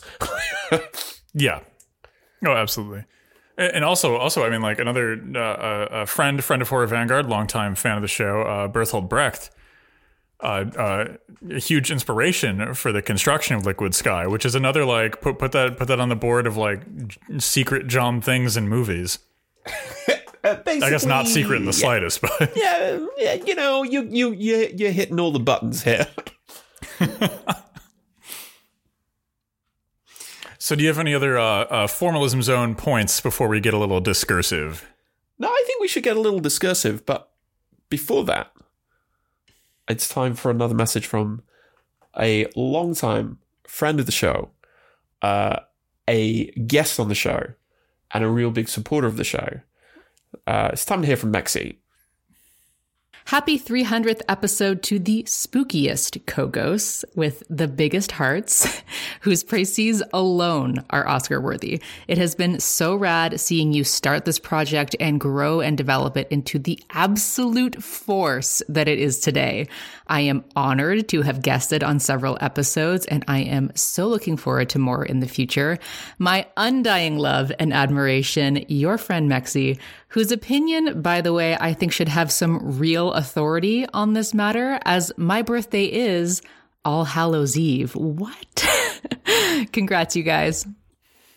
That was another beautiful shout out for your ghouls here at Horror Vanguard from Mexi, who is like, God, I can't even remember how long I've been watching. I was watching Mexi's videos before I was even creating content, and they were one of the things that inspired me to get in the game. You know, so without Mexi, there would be no Horror Vanguard. And that's, I find to be something that's just phenomenal and really, really appropriate. One of the very earliest guests on the show. Both of us have been on Mexi's podcast multiple times. And yeah, just another really lovely message. Should we get discursive? We should absolutely get discursive. What would you like to start us off with? Yeah, good Lord, that's the first point in our notes. Let's come back to that. Good idea. Let's talk about warm up a bit first. This is a film basically about two cities, one being New York, and one being Berlin. And Berlin is this kind of like interstitial point between the problems of the kind of club scene, like the limitations of the club scene, and like this moment of possibility. And I think it's super interesting. Like a film made in the Cold War has this subtextual element of we've got to leave the West and go to Berlin, or we've got to get out of Berlin, and like there's all of this kind of like, which only gets more complicated when you start thinking about the film's director, right, and their own backstory, this movement like through Berlin to New York City, and like all of these characters who are thinking about getting through New York City to go back to Berlin. And I'm kind of curious to know what you think about that. So I find like, so I was actually thinking about our characters who specifically want to either, or who have rather left Berlin and why they've left Berlin, and our characters who want to flee New York City to Berlin. And so we have our protagonist who's playing two roles, and her partner who is a horrible person, which we'll get into. He keeps going like, oh, baby, let's move to Berlin. Everyone loves me in Berlin. Berlin's great. I'll get you so much cocaine if we move to Berlin. Berlin's fantastic. They love me there. So like all the things that like a washout, abusive, manipulative person would say about a destination to get someone to move there. And like we have another person who's kind of got a meta commentary on Berlin, and that's like, so we have a ufologist who is one of our lead characters. Yes. Who is from Berlin, and he winds up having to stay at the apartment of an American woman in order to like continue his ufology, which we're going to talk a lot about UFOs here. But she's also kind of like idealizing and fetishizing Berlin. Right, because, you know, like, oh, it's like this deep-voiced man from Berlin, and all she wants to do is fuck him because she keeps implying that he's got, like, a really big dick. Yes, and, like, basically. So we have these two people who have a very, like, starry-eyed, fetishized, libidinal view of what Berlin could... Not what they could do in Berlin, not what they can accomplish there, not something actually about Berlin, but, like, a very idealized concept of, you know, like, the city that is Berlin. And, you know, like it contrasts really well with the ufologist himself, right? Because he had to leave Berlin to continue his research into these endorphin devouring micro aliens, because he couldn't do it in Berlin. And he couldn't do it in Berlin because the aliens just weren't there. And I think it's like, oh, it's really telling that someone had to leave Berlin to like investigate the site of this global rot. And it happens to be New York City. It happens to be the beating heart of the economy of the United States. Yeah, I mean, this is essentially a film about the American libidinal economy. Extremely correct. Right, about fetishism, like a commodity fetishism, like sexual fetishism, the fetishizing of like male misogyny and male violence. All of that's in there. Patriarchal homophobia, biphobia particularly. Like it's all in there, but the great thing about it is that it understands that these things are not distinct issues, right? The violence against that Margaret experiences is directly like imbricated in this wider system of like clubs and fashion and parties and like cultural capital and just plain old capital and drugs as the kind of mediating, the lubricant that keeps this entire system moving. I think that's a great way of kind of approaching the like, the geopolitics of Liquid Sky. But do you want to talk more about the kind of David Bowie and or the Cold War context? I mean, this is the other geopolitics, right? Bowie is mentioned. I'm not sure where this fits in Bowie's timeline of like when he was in Berlin, but like the Bowie's own well-documented like experimentations and flirtations, even with fascism. Yep. But again, a lot of the time you can go, well, doing lots of drugs, saying some wacky things, but also like the hyper-stylized aestheticism of the early 80s and the new wave does lend itself to reactionary politics. Not inevitably, not innately, but it was certainly something that was kind of like part of it, right? There was that kind of transgressive frisson to it. Absolutely. And especially the way a lot of that new wave stylized aesthetics became implemented too, because it didn't become implemented through on a mass cultural level through like, you know, like, and this is something that this movie even is kind of displaying as a site of conflict, right? Because we have our like, And again, like in proper HV joking form, we have our like Berlin by way of New York City underground club location where a bunch of like strange artists do their strange artist things. I don't know. I don't go to cool clubs. So someone in the comments, let me know what happens there. But like they're doing their cool art stuff. And that is dispersed across an audience, right? Of course, you've got the performer on stage, but like any good stage performance, the audience is also alive and part of that interaction, which is contrasted with like the film's own David Bowie character and their rise to increasing, central dominance. And I think we see that with that, early new wave aesthetic, right? Where like there is this kind of like proletarian element to it, but because of how the market operates, because of how capital captures things, what winds up happening is like, no, it's just David Bowie. Like there's no one else that matters. It's David Bowie and maybe a few other people at the bottom or at the lower levels of the rung, but it becomes the same like cult of personality that you get out of fascist movements. Yeah, and of course I'm thinking of like the sort of Hugo Boss of the 30s juxtaposed into the 80s, all of those kind of like hyper tailored silhouettes, lots of leather, lots of like fetish wear. And again, none of that is innate to those things, right? But it's about the libidinal impulse towards it. I feel like Wilhelm Reich would get this movie. Oh my God. Wilhelm Reich would have had a field day with Liquid Sky. Yeah. Aliens wanting to harvest our organs. Yeah. This. Oh, see, that's how you catch the aliens from Liquid Sky too. Is oh my God. Okay, Kate Bush is the antithesis to the thesis that is Liquid Sky. We just need to do some cloud busting. We need to harness our organ energy and we can shoot them out of the sky. Yeah, absolutely. This movie also has some absolutely wild like gender discourse.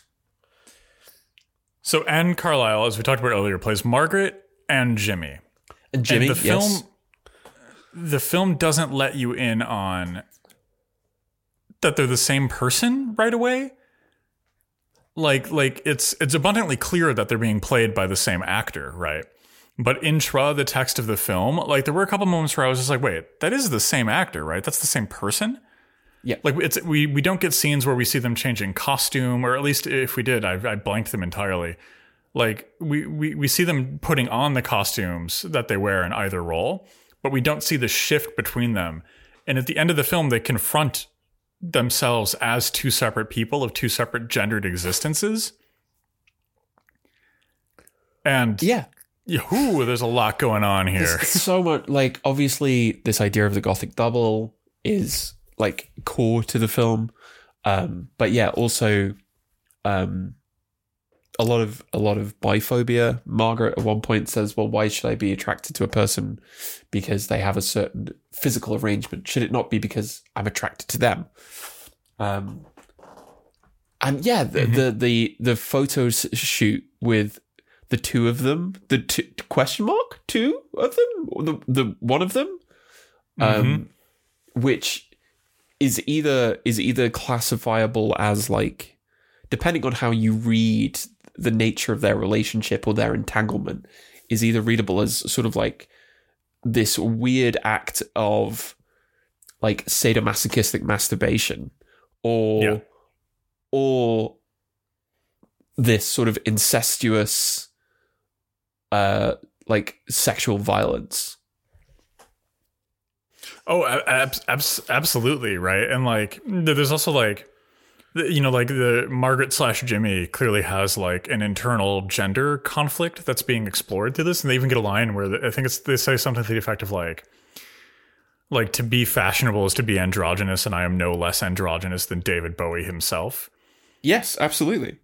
And so we see that they're like, their self-perception, right? Their gendered identity, if you will, is kind of bound up in the kind of economic the libidinal economy again, if you will, that they find themselves in, right? Like their ability to explore that is also kind of trapped within this larger political context. And like, in the end, it's like this struggle with identity that we watch before us. And we're kind of left with like what I think is a really downbeat like question at the end. And that's like, did the kind of like authentic self win at the end? Were either of these representations the kind of authentic self for this character? Right. Because we do get, go on. And of course, like, what causes it, right? This, because, so the interesting thing is, like, I think we have to talk about the role of drugs in this as well, because there's a lot of cocaine, there's a lot of quaaludes, but the big drug in this is heroin, right? There's a lot of heroin. This idea of it being like the opiate as being this kind of like neurochemical kind of explosion that's visualized in these like blown out psychedelic colors. But there's also the psychedelic colors of orgasm, right? There's a sort of like sublimity to it.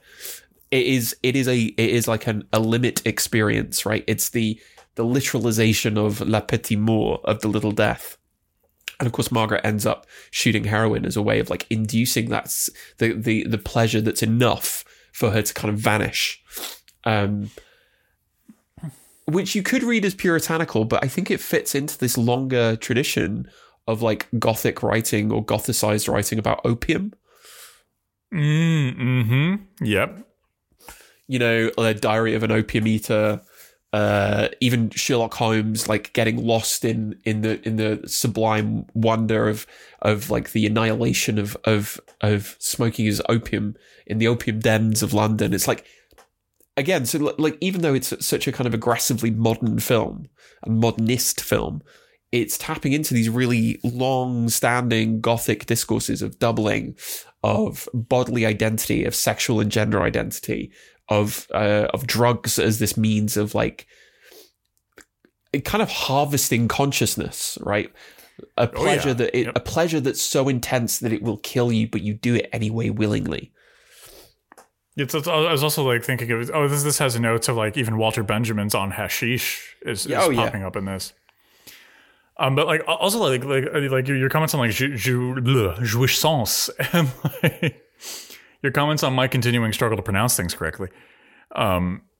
Like I kept thinking about Mark Fisher's idea of like depressive anhedonia in regards to both like like sex in this film as well as heroin and even cocaine on top of that, because like like the people in this movie keep chasing that high for reasons that aren't their own, right? Like for these like almost disagential reasons, right? Like the men are all chasing these highs because they're so like yoked by like patrocentristic forces they can't even begin to see.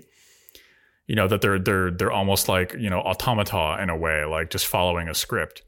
And then our protagonist is like so lost within their own struggles that like they're almost removed from the agency of all of these hedonic experiences, except right at the end. And even the end, like it's so appropriate to the drugs featured in this movie, but it's so downbeat, it's so depressive, right? The kind of like ethos of heroin and the collapse of the 80s and the beginning of capitalist realism win out with her character. Like there is this kind of like hedonic collapse at the end. Yeah, absolutely. You're never going to go to Berlin, right? Because the person who wants you there is like this narcissistic, controlling monster who wants you to be humiliated publicly. The drugs are going to run out, and really the only way out is to kind of like ride the wave completely towards this like neurochemical euphoric explosion of self-annihilation.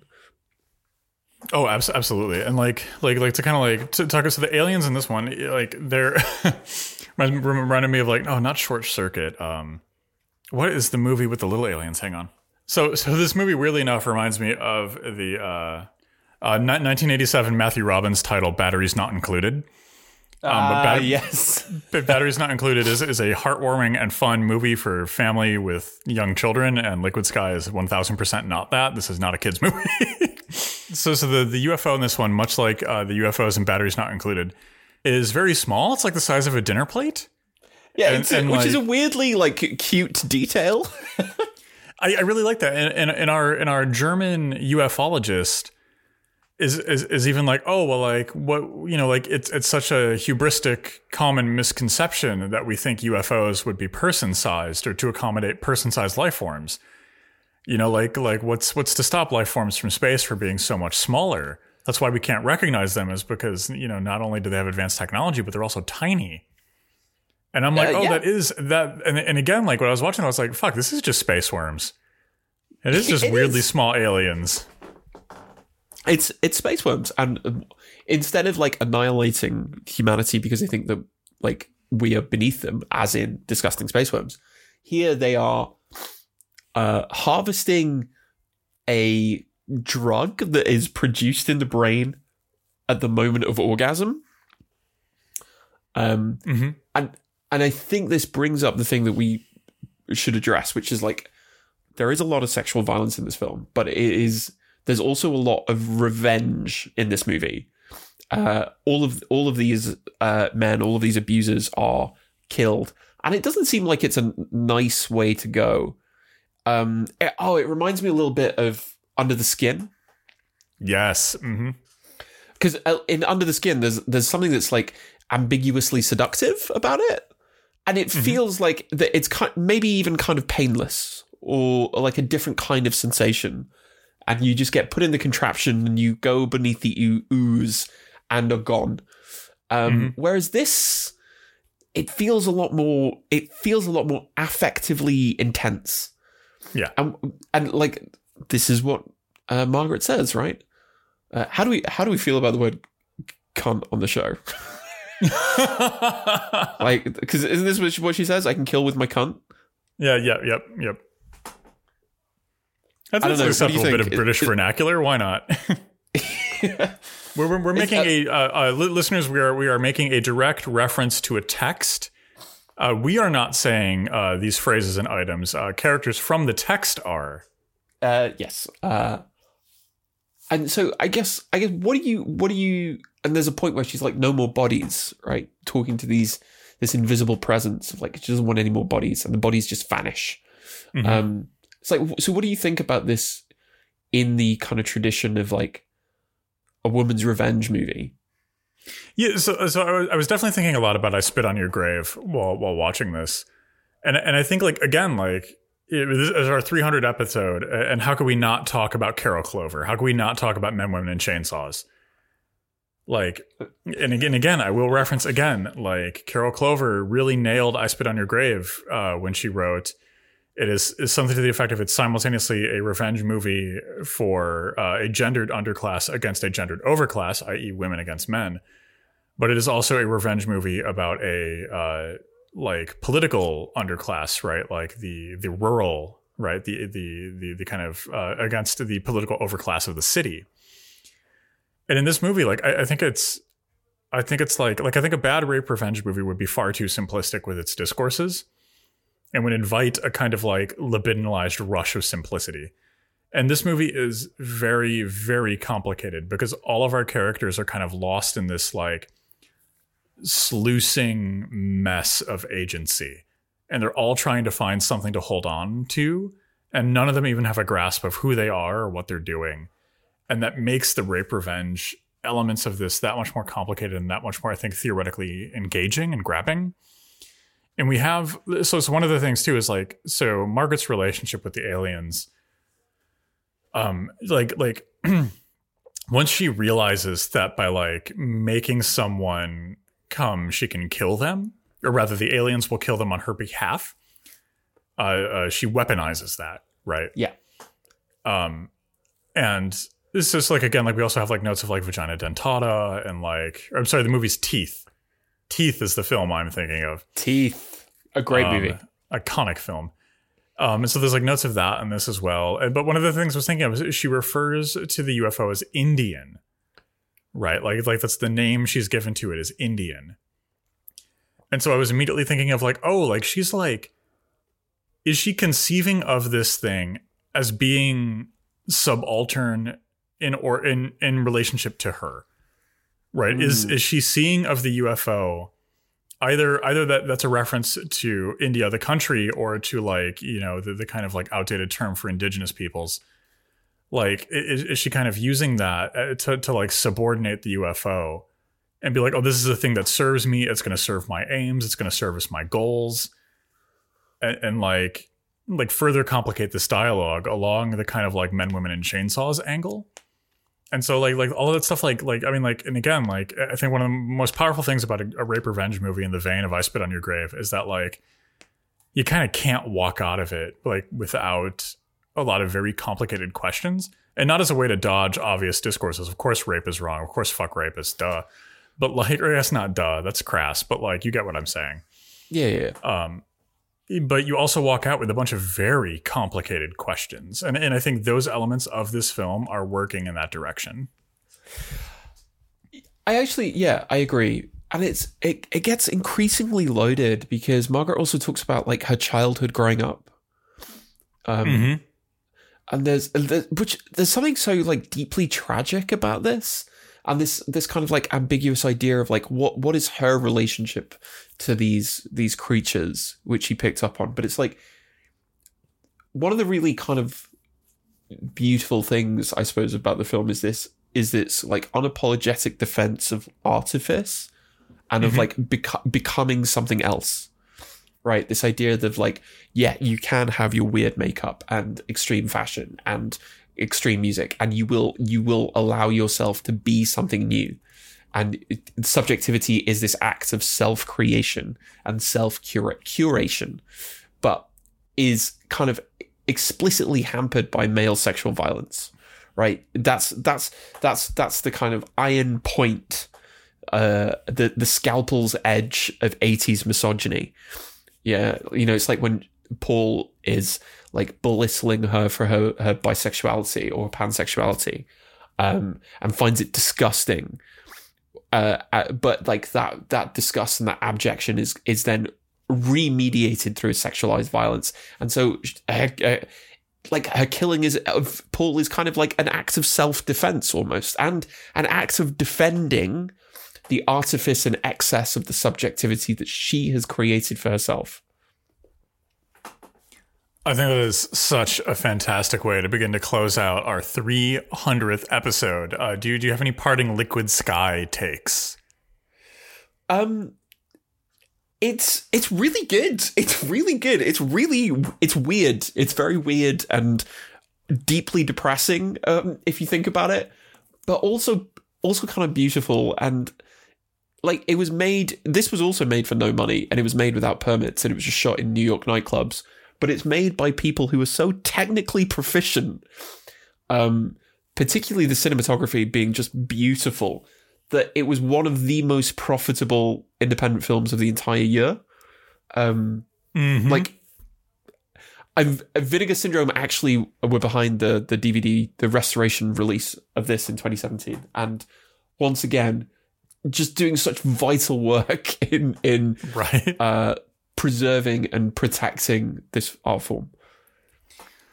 So before we begin to wrap up our discussion here, I think it's time to turn to our next Horror Vanguard shout out from the good people over at Weird Signal. Hey, this is me, your boy, Sean from Weird Signal. But I'll tell you what this ain't. This ain't me having forgotten that I promised I was going to record this before the 10th of November. This ain't me on the 9th of November in a horror-themed bar suddenly remembering that I said I was going to do that. And this certainly ain't me speaking to an undisclosed third party about an H.P. Lovecraft-themed podcast project. But this is me telling you to keep listening to Horror Vanguard, but keep listening to Weird Signal too, because I'm sorry, we did come first. Love you.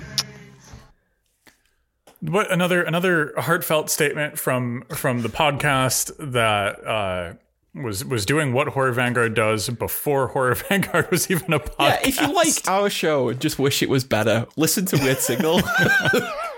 And I know. So I know Lucy from Weird Signal and a friend of the show, director Jonathan Kennedy, get ratified on social media. They just started a new podcast about media and politics. I listened to the first episode of it, and it is absolutely great. I think it's currently hosted through the Weird Signal channel, so check that out. Mm-hmm. So a fantastic shout out from Sean from Weird Signal. Really, really love that. And this is almost the end of episode 300. How are you feeling, John? God, 300 episodes over on the site formerly known as Twitter. I did a rundown of the top 20 episodes, which people might want to check out and find out which one is our highest listened to episode, our most popular episode. But I wanted to ask, personal highlights, if you had to choose right now, what are the episodes that you'd be like, you want to start listening to HV, listen to these? Ooh, okay. Gremlins. Yes, absolutely. Also a fan favorite. Got to pick Gremlins. Oh, let's see. I would do Gremlins, and then I would pick one of the weird Labor Kyle episodes. Maybe 2000 Maniacs. Yeah, 2000 Maniacs. Like any of the Lindsay Lohan stuff we've done. We've done 2 Lindsay Lohan movies with Labor Kyle. Pick those up. Nightbreed episode. Oh, Nightbreed. Oh my God, Nightbreed. What a classic. Those are good places to start. Our 9-hour Halloween review, if you want to watch us or listen to us rather slowly break down over the course of a working day. You'll watch it. Again, it's a visual medium. It's a visual medium. That's what we do here. At that episode, it will start to psychically project into your mind partway through, and you will be there with us. So I'm sorry about that, but it's kind of a thing that happens. How about you? If you had off the dome here, like what's a good welcome to Horror Vanguard? I obviously completely agree with all of those. I would add in the amazing episode we did on Wild Zero. Oh yeah, that was fantastic. Because rock and roll is not dead. Rock and roll will never die. And love knows no borders, no genders. What a good movie. What a great movie. What a great movie that is. I think our review of Evil Dead, which I think we did for episode 100, is really good. Oh, I do believe so. Yep. Featuring our first musical guest, which that was Paul, who's done the graphic design for our show. So also shout out to Paul here at episode 300. You've made our show look decent. Thank you. Yeah, we need the help. Gotta shout out the Bloody Muscle Builder. What is it? Bloody muscle bodybuilder in hell. Bloody muscle bodybuilder in hell. That was another fantastic conversation with labor lifts. I know Shin Godzilla. Our Shin Godzilla episode gotta flag that one up because I've gotten a lot of messages. That's a lot of people's favorite Pricey. I know that's a Jay from Library Punks. I think current favorite, unless something has supplanted it since. But yeah, a lot of nice things. But I like that one too. It's maybe one of my favorite Pricey's I've written over these years. I get why, actually. That's an absolute banger. I think we have to. Something that I am actually kind of proud of is that when COVID was like in its first iteration, we did our kind of like viral horror movies, mini episodes. Yeah. And I was listening back to it, and there was a point, I think it's when we're talking about Zombieland, we're talking a little bit about what's going on, and we made the point that actually the show exists. In a moment where like social distancing was necessary, what we needed was kind of social closeness, and horror is a really great space for experiencing that. And I think, there's something. It sounds a little kind of cliche, but I am genuinely really touched by it every time someone's like, "Oh, I really loved this episode. This episode meant a lot to me." It's like, because that's what we want to try and do. In the horrors of the world that we try and live our way through as best as we can, this is our shared environment in which we can kind of mediate them and talk through them together in a way that helps us face them, I think. I think that's a beautiful sentiment to start to close out on. But listeners, don't close your podcasting app of choice yet, because we have one final shout out. We saved what I think I can easily say is the best for last. Another long-time fan of the show, Nestor, formerly of the podcast Black Banner Magic, released an amazing album under the title Hellgazer that I'm a huge fan of their noise music. It's just beautiful stuff. They got us a little present featuring a voice I wish I had. But let's take it away. Nestor's gift to the show.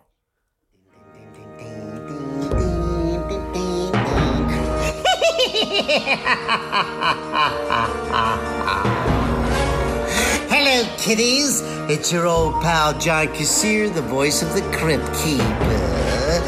And my good fiend Nestor wanted to do a special shout out for John and Ash. That's right, his favorite horror creeps, and yours, Ghoulie, got invited to help celebrate the discourse. That's right, the Horror Vanguard hosts, dig up prime cinema corpses every week for a hell of a good time. Well, kiddies, I hope you enjoy All the Beast, but be careful what you ask for. You may get it.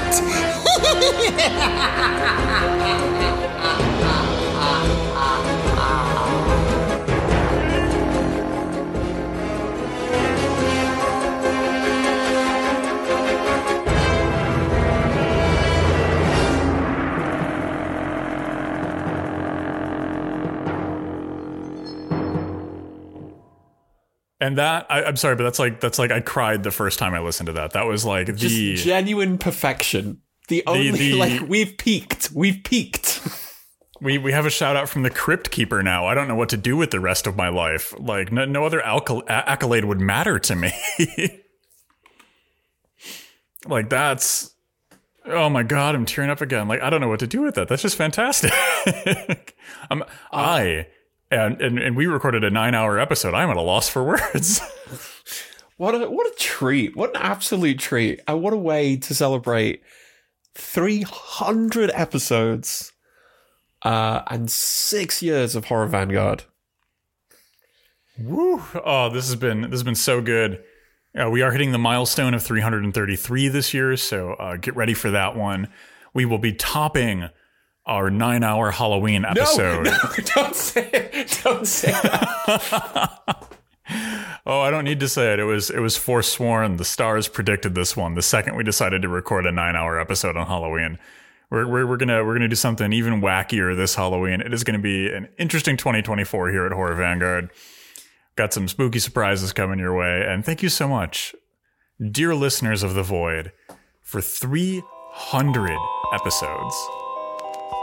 We hope you've enjoyed the Dread Discourse. Until next week, stay spooky.